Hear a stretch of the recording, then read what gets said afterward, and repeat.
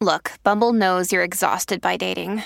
All the must not take yourself too seriously and 6'1" since that matters. And what do I even say other than hey? Well, that's why they're introducing an all-new Bumble with exciting features to make compatibility easier, starting the chat better, and dating safer. They've changed, so you don't have to. Download the new Bumble now. An official message from Medicare. A new law is helping me save more money on prescription drug costs. Maybe you can save too. With Medicare's Extra Help program, my premium is zero and my out-of-pocket costs are low. Who should apply? Single people making less than $23,000 a year or married couples who make less than $31,000 a year. Even if you don't think you qualify, it pays to find out. Go to ssa.gov/extrahelp. Paid for by the U.S. Department of Health and Human Services.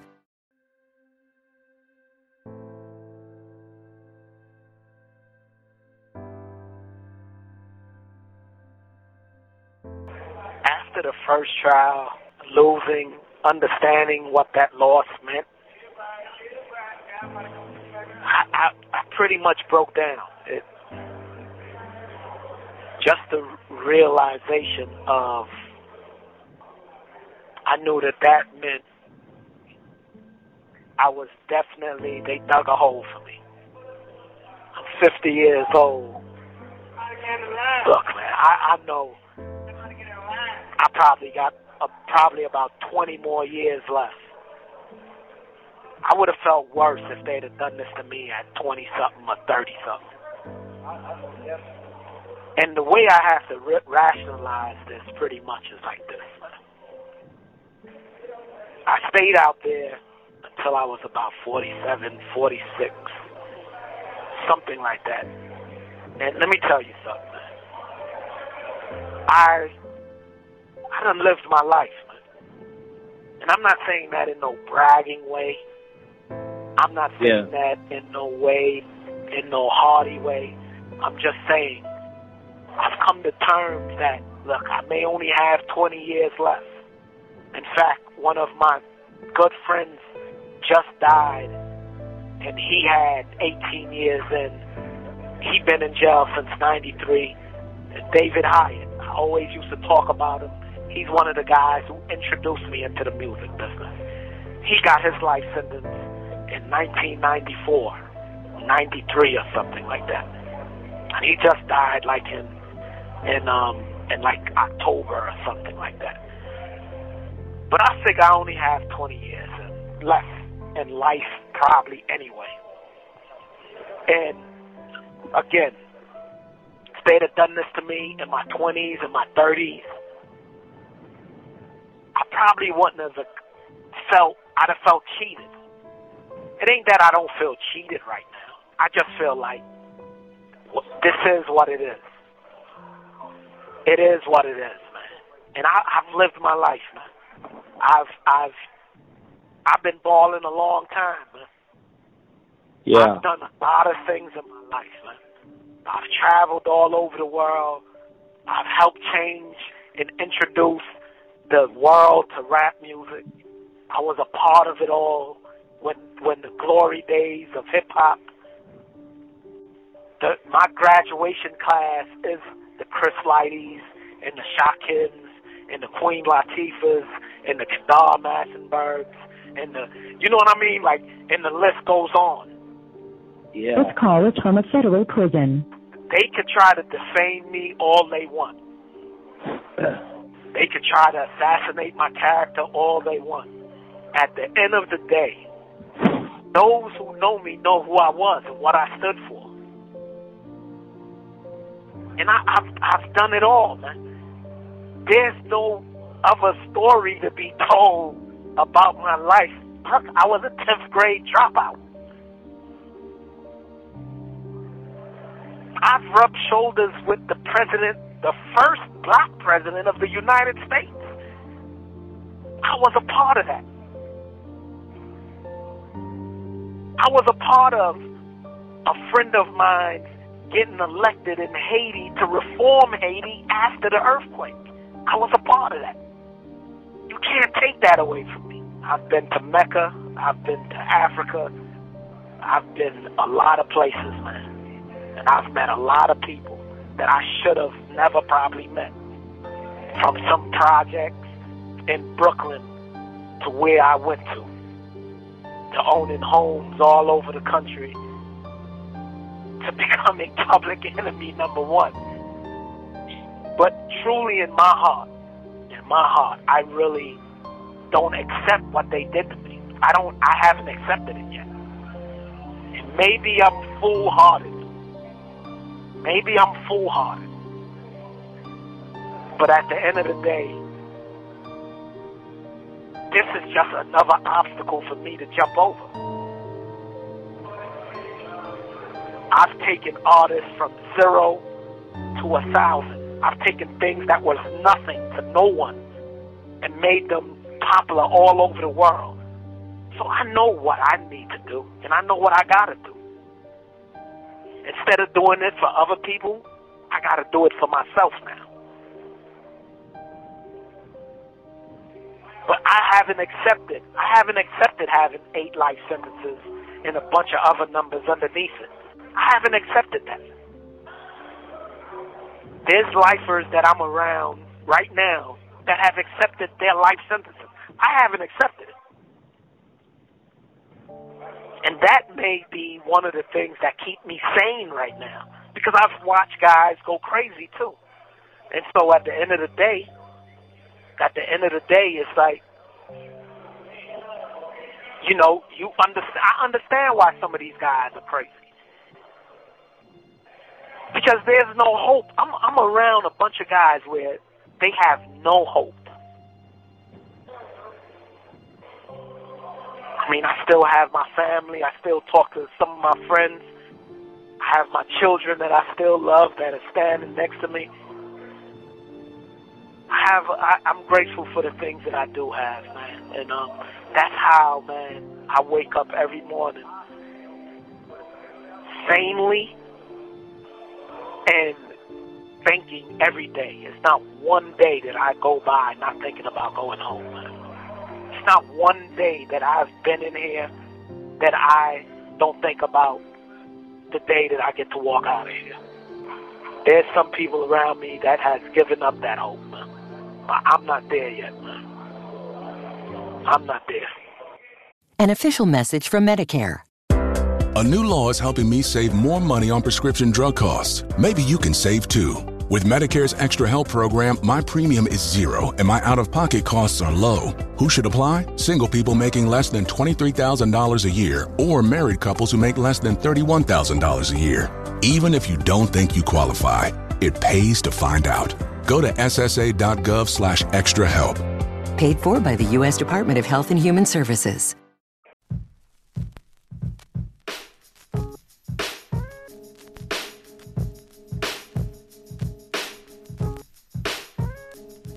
In examining the first trial, you have to look at the key witnesses, the evidence, and the story the United States government is telling the jury about the murder of Lowell Fletcher. Federal trials are long, they are complicated, and they are a deep journey into our criminal justice system.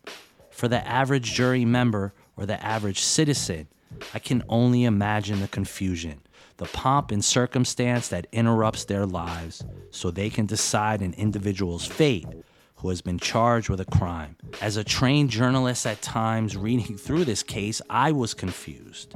So I can't even imagine a jury who most likely half the time was daydreaming or sorting through their own internal problems thought about the evidence.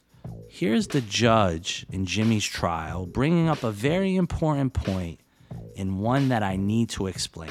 And here's what the judge said to the courtroom and to the jury. He said, "Okay, ladies and gentlemen, you know, because I've told you a couple of times before, Mr. Rosemont hasn't been charged with any narcotics offenses. This evidence that you're going to hear right now is relevant only to the charges against Mr. Johnson and not to the charges against Mr. Rosemont." He stated that to the jury. What you might not know about our federal criminal justice system is that the federal government does not traditionally investigate murders. The investigation of murders are regulated to state and local authorities. What agencies like the FBI and DEA do is if they feel a murder took place in furtherance of a criminal organization or as part of the working mechanics of a criminal organization, they can then charge the murder. But in Jimmy's case, this was a bit bizarre. Rodney Johnson was charged with narcotics offenses. Jimmy's CCE charges were already done. That was passed with his drug trial. But the Southern District wanted James Rosemond bad.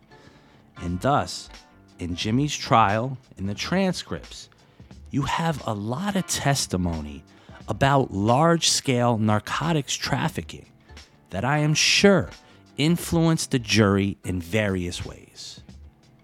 So here again, I'm going back to the transcript, and here is testimony of a DEA agent who investigated Rodney Johnson, and not Jimmy. He's asked a question. Did you see what was recovered from the apartment? Yes. What was recovered from inside the apartment at 20903 41st 15th Avenue? There was an MPA-10 submachine gun with a silencer or a suppressor. There was 2 additional kilograms of cocaine, 2 kilo presses, and paraphernalia packing materials. Money, I can't remember the amount. I believe it was $16,000, but I'm not sure. Now the DEA agent continues, and there was packing materials all over the place in broken up boxes, just like the one we seized. Question: had anyone been placed under arrest? Yes. Who? Rodney Johnson was placed under arrest, along with Derek English and Ronald Anderson. If there's one thing you need to fully understand about the federal criminal justice system, it is what is called a proffer. It's a fancy word for spilling the beans, for telling law enforcement anything and everything about all your crimes. And it usually ends up with you telling on a co-defendant.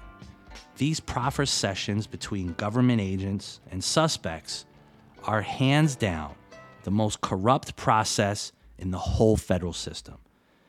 In 2022, proffer sessions are still not recorded with audio or video. What happens is a federal agent basically takes down handwritten notes that he then translates back into a report or proffer. He takes notes with a notebook. Can you actually believe that these proffer notes are then put into evidence? I've seen some proffers and some notes, the paperwork. It's basically bad handwriting by an FBI agent. The only reason to still have this system is to be able to manipulate statements, which happens all the time. Here again is a DEA agent, in Jimmy's case, explaining the process. As far as the proffer, the way it works is that if a defendant wants to come in and talk to the prosecution, their defense lawyer will reach out to the prosecutor and say, "My client wants to come in and talk." The prosecutor would agree. We would meet in a room here at the courthouse. It would be the prosecution, the prosecutor, an agent that would serve as a witness, and a defense lawyer, and the defendant. And then the prosecutor would give the defendant a cooperation, not an agreement, but a proffer letter stating all his rights and his protections. Once it's signed, then the defendant would give the prosecution all their criminal history and everything and tell us all they know about any crimes they have committed or any other crimes or criminals that they know that could help the government. So that meeting that you described, what's that meeting called? That's a question by one of Jimmy's lawyers. It's called a proffer. Approximately how many proffers have you participated in as an agent of the DEA? DEA agent answers, I would say over 100 proffers. What happens during a proffer other than the signing of the agreement? This is when Jimmy's lawyer objects. Now, In reading the transcripts, it is very evident that the government prosecutors were checking some boxes for the jury. They were painting a picture of Rodney Johnson as a career criminal and narcotics trafficker. In one moment, the judge had to remind the jury that James Rosemont was not charged with any narcotics offenses in this particular trial. He was on trial for conspiracy to commit murder. But a federal courtroom is a place where nuances are key. An average juror looks at Rodney Johnson sitting next to James Rosemont, and they are going to make their own assumptions. Guilt by association. They knew they didn't really have the evidence it took to really convict me. However, they skillfully took me to trial with guys who I had already lost to a drug case, and they were taking these next set of guys to trial on the drug case. However, they threw the murder within that drug operation. But I got convicted already for the drugs in Queens when the cops went into the house in Queens and found the machine gun and about 30 kilos. And Khalil said that it was my kilos. So when I went to trial, they threw all of those stuff on my case. threw all of those drugs into my case. So when I was going to trial for the murder, what they did was they had some other set of guys in Manhattan that they were taking to trial on the same exact drugs that I lost to. And they said, okay, we're not going to take, since he already lost to the drugs in the Eastern District, we're going to take him to trial on the murder and take these guys with the drugs, but we're going to put them all in front of the jury together. There was one guy who wasn't named in the murder that they didn't take to trial. With us. He went to trial first. And let me walk you through this. When the guys in 2010, I believe, they got arrested in Queens with about 30 kilos, machine guns, and all of that stuff. My name wasn't implicated until way later when they were trying to make their case against me. This guy named Brian James comes into the fold. Again, I only met this guy one time coming out of the mosque, and he was coming to see Khalil Abdullah. But he testified that he heard me having a drug conversation while he sat 15 feet away from us at Amy Roof's in Harlem. So they hurried up and took me to trial and put those drugs into my Brooklyn case. So when I'm going to trial in Manhattan, this call is from a federal prison. Instead of me having just a murder case, they got machine guns. They have 30 kilos that they're showing to the jurors, and it's just prejudice. So when Rodney Johnson goes to trial for the drugs in the murder because he was implicated in the murder, they say, okay, you don't think about the drugs on James Rosemont's behalf, but only the murder. But on Rodney Johnson, you're going to think about drugs and murder for him.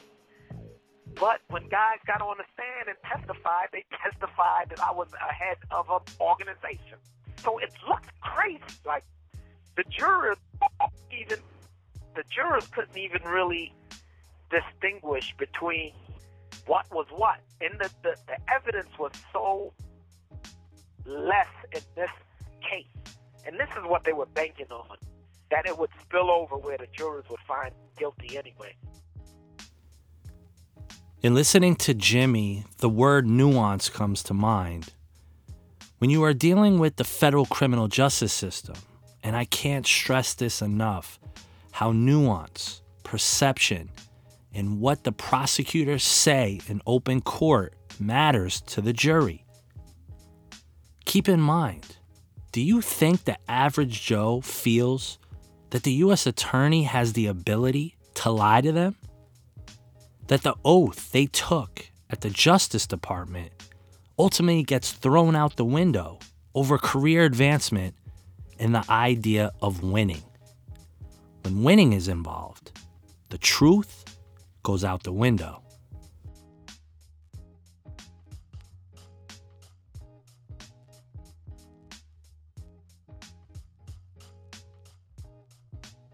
An official message from Medicare.